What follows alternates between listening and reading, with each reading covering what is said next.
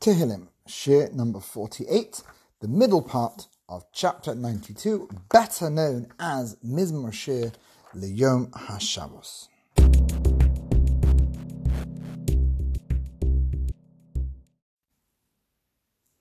Verse number 7, Ish Ba'ar Lo Yeda, a moron, an idiot, doesn't understand what we said before, that there's a need, that it's good Lahodos LaHashem, to give thanks to Hashem and to recognize the great deeds that Hashem has performed.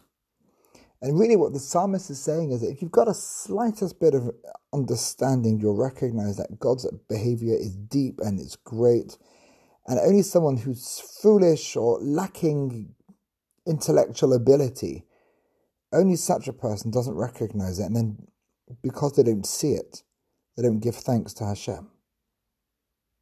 But it goes beyond that. It's not just looking backwards, it's also in the present tense.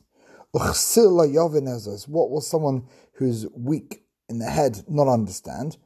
Another facet of life with God is not just recognizing God's greatness and God's power, etc., and how wonderful God is. It's also making sense of the way things happen that seem to go against the existence of God and challenges to Hashem's rule. Why is it the problem of evil that the wicked people seem to sprout like grass, like in abundance? And doers of evil again are sprouting, are flourishing. How can that possibly be? Why do you, God, allow such things to happen? So here we begin to have some theology, and I think after a week of work, where things may not have always gone our way.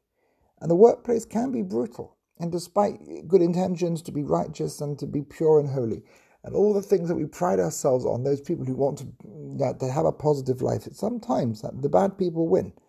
And it's not always so simple to say that I'll be good, I'll be moral, and I'll make the deal, and I'll be okay, and I'll be the sweet one. No, sometimes you get to the end of the week and think, why is it that jerk told me off? Why did that? He cut me up. Why did I didn't get the promotion? Why did I deserve all the questions we ask? And it comes to Shabbos, and we go, okay, let's take a step back. Let's try and understand it. And here the answer is the end of verse 8.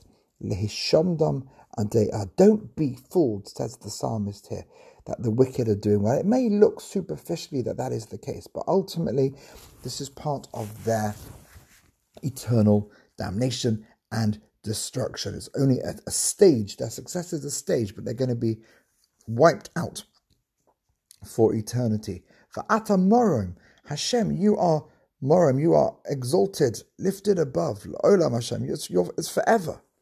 And therefore we say, Hashem, you can see it. You can see the whole plan. And we recognize that we don't see it, but you see it. We're putting our faith in the fact that the process that's hidden from us is revealed to you. Because here we go.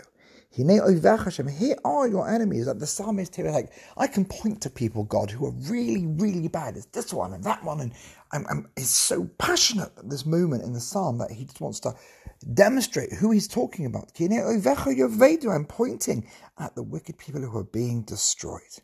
Yispardu kol parale oven. All those who do evil are being destroyed. They will be destroyed. And the psalmist here recognizes that that's going to happen. And how does he reflect on himself? Vatorem kireim karni. You, Hashem, have lifted up my horn like the re'im, like this big wild animal whose horns are lifting upwards. Because I'm okay. You've given me joy. You've given me joy. What's the joy? The joy is in being saved. Balosi b'shemen ra'anon, where here in the olden days they would have, now we have moisturizing cream. They didn't quite have that in those days, so they used oil to make their skin feel soft and radiant, and it was definitely a sign of luxury, perhaps something that would have been done to rejoice in being saved. When did all that happen? Bakomim olai mereim, when I was able to see the destruction of my enemies. Tishmana oznai, I heard the story of how my enemies fell. And for the last part of this, we'll have to come back tomorrow. Have a very lovely day.